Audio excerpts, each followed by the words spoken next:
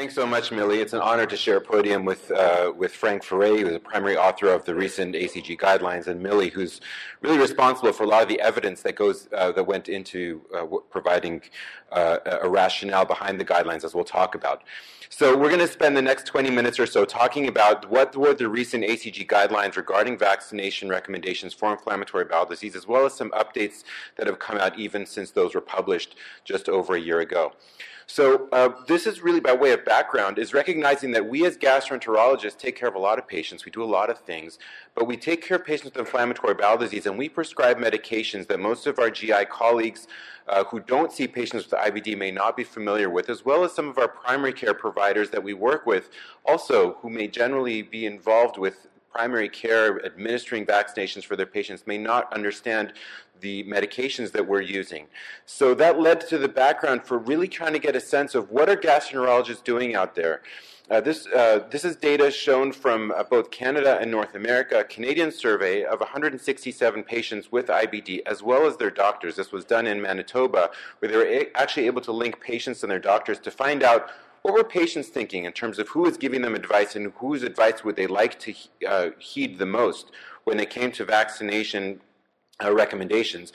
Patients were most confident in their GI doctors as the correct source of information about vaccinations, more so than their primary care physicians, more so than any other source of information.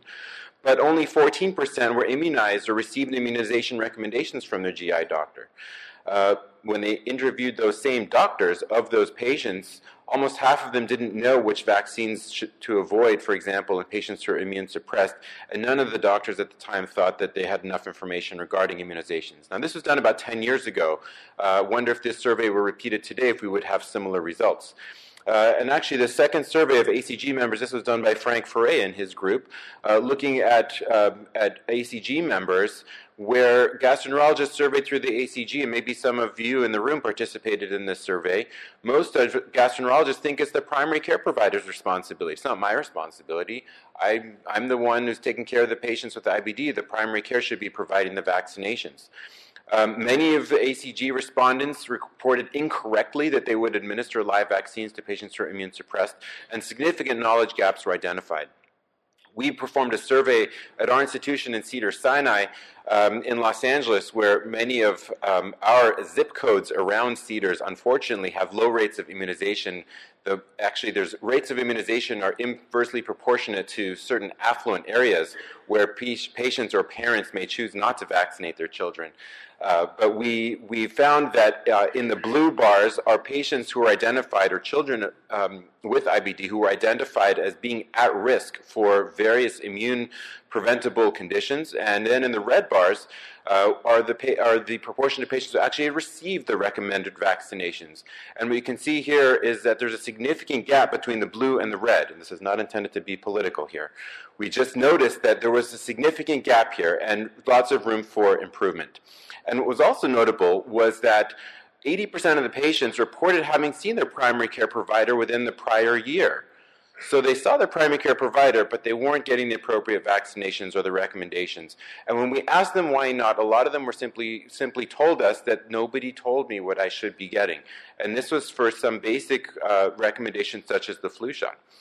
So vaccination and recommendations around vaccinations have percolated now down into the gastroenterology community over the last 10 years, and really the ACG recommendations that were published last year were a culmination of a lot of those efforts. Some of the recommendation highlights that I want to go through, I'll point out here, and we'll summarize at the end, and then in between I want to show you some of the data that goes into what these recommendations were. So all patients should be annually vaccinated against influenza. That's a very simple, straightforward, actionable statement. Pneumococcal vaccination with both the PCV13, the conjugate vaccine, and the PPSV23, the Pneumovax, are recommended in patients who are immune suppressed, and I'll talk to you about how we would think about sequencing those vaccines. All patients over the age of 50 should be vaccinated against herpes zoster. Varicella-negative adults should be vaccinated before starting immune suppressive therapy if possible. And when it comes to HPV vaccine, which is now licensed and approved and recommended for ages 18 to 26, although I just learned from Frank and Millie that the FDA has extended the age of approval now to age 46. Is that right? 45, up until age 46. So HPV vaccine for women with IBD on immunosuppressive therapy, they should be undergoing annual cervical cancer screening as well, and thinking about this vaccine in women and in men, as we'll talk about. So one of the distinctions that the guidelines go through in terms of thinking about our patients with inflammatory bowel disease is recognizing which vaccines are live and which vaccines are not live is a basic distinguishing factor for thinking about which vaccines can we safely administer to patients depending on the medication status at the time. So we think about live vaccines and non-live vaccines. Those live vaccines are attenuated or weakened form of a live virus. They actually need to be replicating inside the body in order to achieve and stimulate an immune response. Therefore, they can pose a theoretical risk to the recipient, especially if that recipient is immune compromised. And also the vaccination storage and handling is individualized and carefully done because these are actually live vaccines. As opposed to the inactivated vaccines, these are killed or by heat or by chemicals and cannot replicate and therefore don't confer a potential risk of actual conferring infection when administered to a recipient. So when patients tell us, oh, I'm afraid of getting a flu shot because I'm afraid of getting the flu, you cannot get the flu from a flu vaccine, a flu shot, because that is an inactivated, killed vaccine. Another distinction that the guidelines make in terms of thinking about this question in general is low level versus high level of immunosuppression. And this actually comes from a specific statement by the CDC with respect to zoster vaccine, the older zoster vaccine, which was a live zoster vaccine, and we'll talk about the zoster vaccine in more detail. When we think about low level of immune suppression, perhaps we may be more flexible for a live vaccine, like the zoster vaccine, because that risk may not be as great in somebody who has a low level of immune suppression. What's a low level of immune suppression? Corticosteroids, prednisone equivalent of 20 milligrams a day or less, or methotrexate or azathioprine at doses that we would typically use in inflammatory bowel disease. For example, azathioprine less than 3 milligrams per kilogram per day, or 6-mercaptopurine less than or equal to 1.5 milligrams per kilogram per day, and within 3 months of stopping. So that would be considered low level of immune suppression. What is high level of immune suppression? High level would be more than that, basically more than 20 milligrams of prednisone a day, more than those doses of azathioprine or methotrexate, which I mentioned, typically not what we would be using in IBD, and also treatment with biologics or with discontinuation within 3 months according to those guidelines. So let's dive into some of the specific vaccines and talk about some of the data that goes behind them.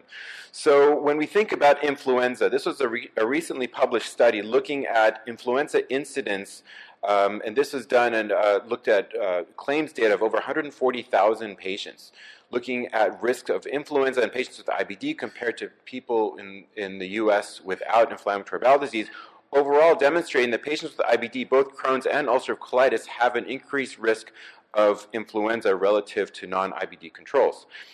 Notably, when they looked at all the different medications that patients may be on, only corticosteroids jumped out as a medication that increased, that was associated with an increase in that risk. But not only are patients with IBD at higher risk for getting influenza, but if they do get influenza, their risk of complications, specifically a concomitant pneumonia or being hospitalized for that influenza, is greater if you have IBD relative to controls. So it's not just getting the flu, it's also getting a complication from the flu.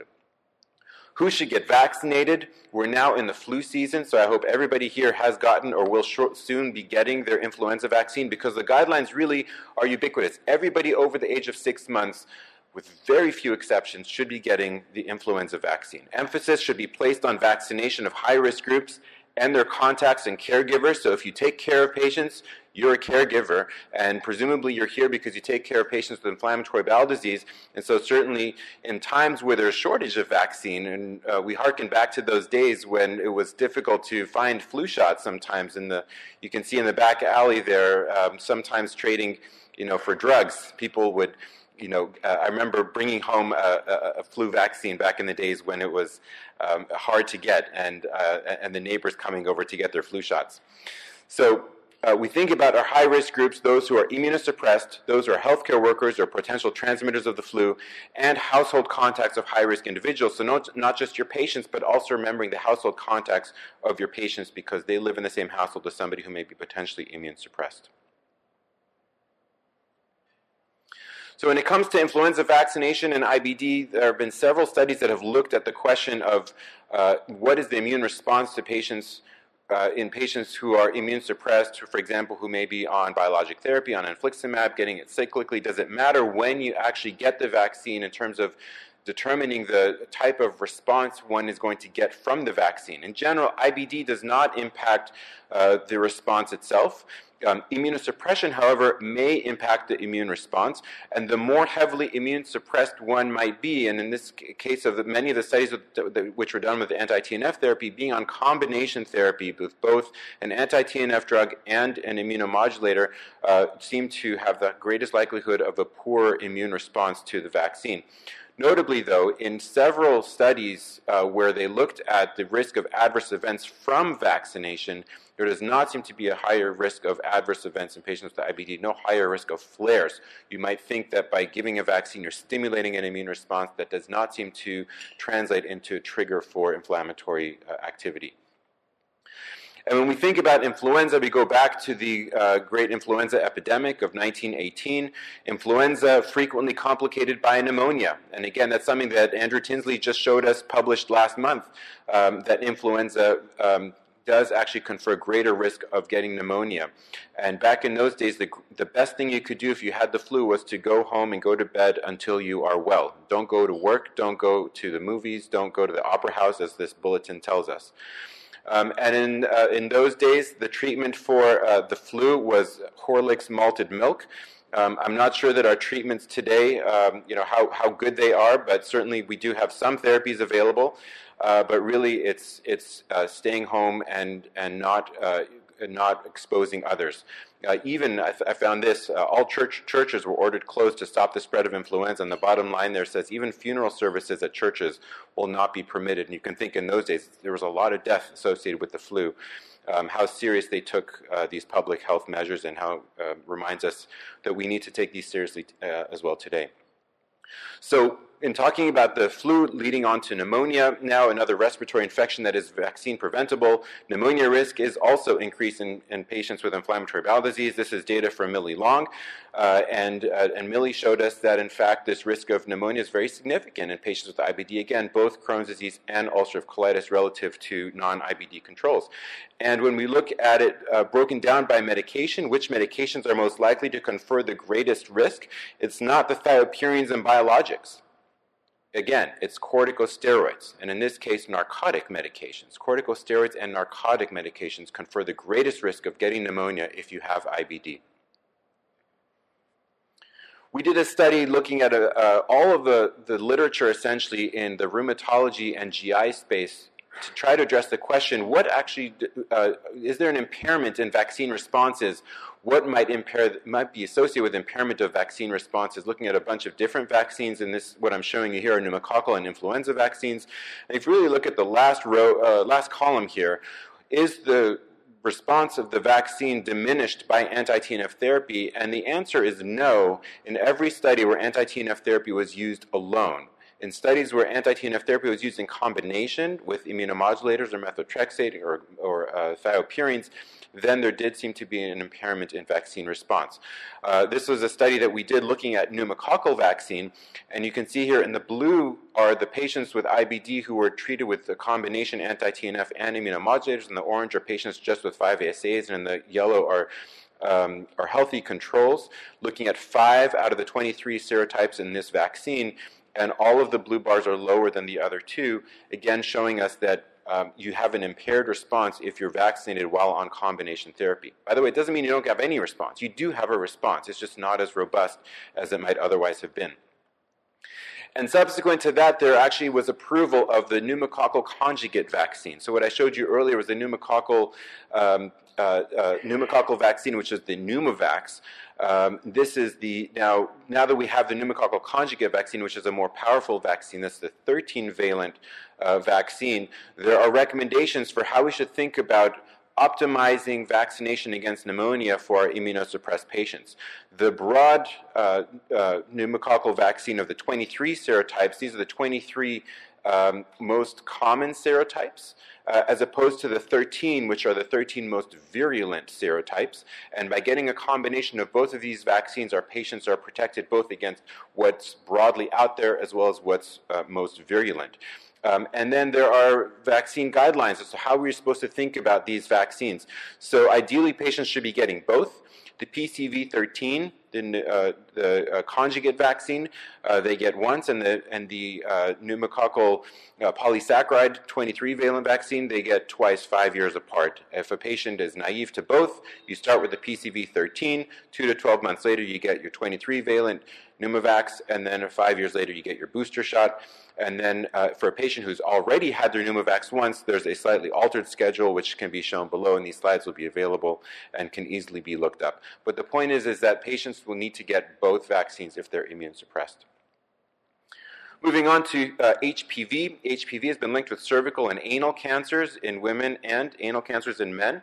Women with IBD have an increased risk for an abnormal pap smear, which has been shown now in a few studies. That increased risk is associated with immunomodulator use, immunosuppression, and not only that, but women with IBD in particular have a higher risk for high-risk serotypes of HPV that have been more associated with cervical cancer. It's important to also recognize that when it comes to cervical cancer screening, with pap smears, some of the later guidelines do endorse longer periods, no longer annual, but every 3 years, or even in some cases every 5 years for women to get screened. That doesn't apply to women who are on immunosuppressive therapy. So to be thinking about those guidelines for your patients, your female patients who may be on immunosuppressive therapy. For the studies that have been done that looked at HPV vaccines in women with IBD in particular, those vaccines did seem to be safe and effective in obtaining an immune response and also not being associated with flares of IBD or other adverse effects. In general, coming back to the point that we started with, live vaccines are generally considered contraindicated in patients who are immunosuppressed, and we discussed what immunosuppression actually is, and we discussed what live vaccines are, and these are some examples of live vaccines. So the live attenuated influenza virus, which I don't believe is available this year, that's the intranasal flu mist.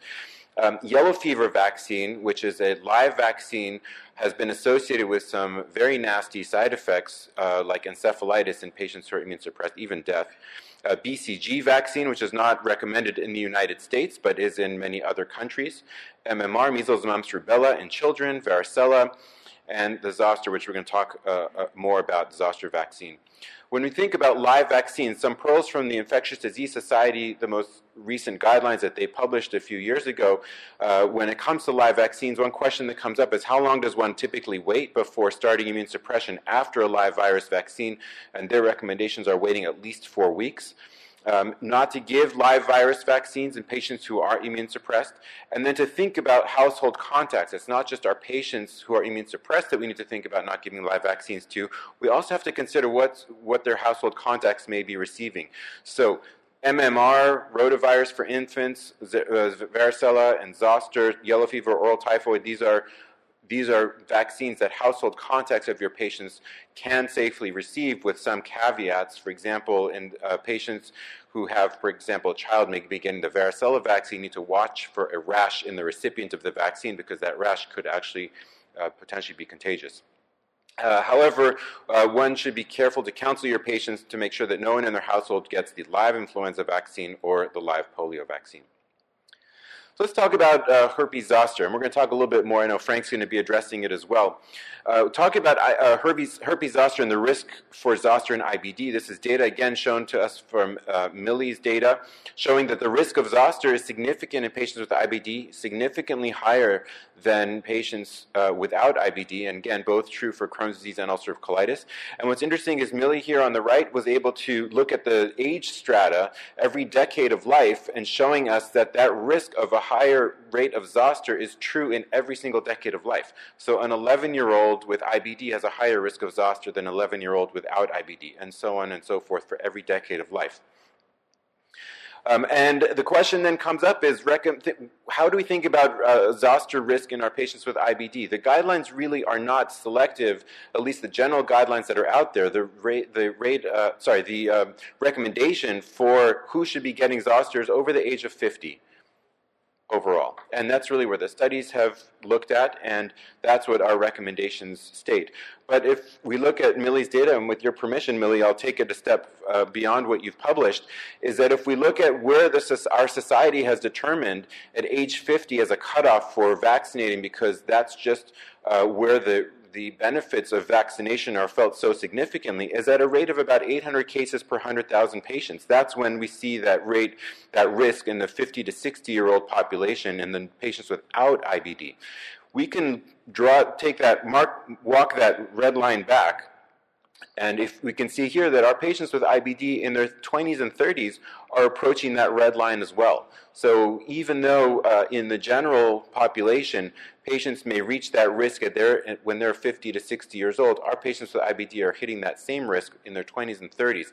And so maybe I would just pose this to the audience as a question without an answer: should we be vaccinating our patients at younger ages, maybe perhaps down to their 20s, with IBD? And we'll see what our guidelines and what our data teach us over the next few years about that risk and about our ability to mitigate that risk. So when we think about herpes zoster, this is again data from Millie's paper. What about medications and how do they influence that risk? And what you can see here is that there are medications associated with that risk. Biologics may increase that risk two to threefold. Thiopurines may increase that risk up to twofold. And again, this is both seen in Crohn's disease and ulcerative colitis. And of course, our friends, the corticosteroids, very significantly implicated in almost doubling that risk of zoster. What about tofacitinib? This is one of the questions that you had in the ARS to start with. And the clinical trials for tofacitinib and ulcerative colitis have shown us that there is an increased risk of herpes zoster in patients treated with tofacitinib. And this is true. This seems to be a dose-dependent effect. That risk goes up in the 10 milligram BID group compared to the 5 milligram BID group, as you can see here, from 1.5% up to 5%, with a less than 1% rate of zoster seen in patients treated with placebo. Most of the patients, fortunately, that were affected with only one dermatome or two adjacent dermatomes. And again, what increases the risk, it seems to be a dose-dependent effect, also increasing with age. As I showed you, age is an independent risk factor for zoster. Asian race and prior anti-TNF use were also associated with an increased risk of zoster. Fortunately, disseminated and multidermatomal events are rare.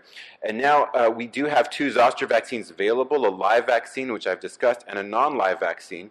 The non-live vaccine is something that can be given to patients who are immune suppressed. It's two doses which are 2 to 6 months apart. That's two doses, if you remember to your ARS questions, two doses, 2 to 6 months apart.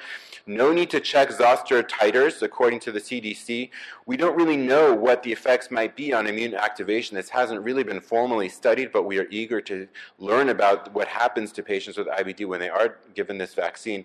And the CDC does come out very clearly that this is a preferred vaccine over the live vaccine.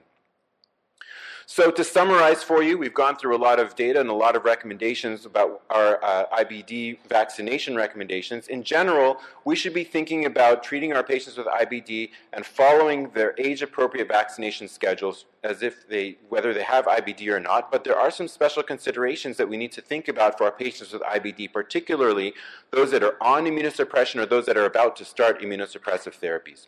So the particular things we need to think about: annual vaccination against influenza. Annual vaccination against influenza. That's something we can all do when we go back to our offices later this week.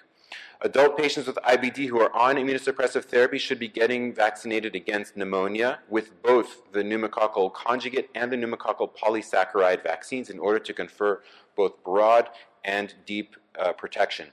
Adults over the age of 50 should receive vaccination against herpes zoster, and there's no need to check varicella status in doing so, and the preferred vaccine would be the non-live Shingrix vaccine. And finally, the routine vaccines against what we think of Tdap, hepatitis A, hepatitis B, and HPV should be administered as per the Advisory Committee on Immunization Practice Guidelines, the ACIP guidelines, which would apply to basically anybody in an age-appropriate fashion. So thank you very much for your attention.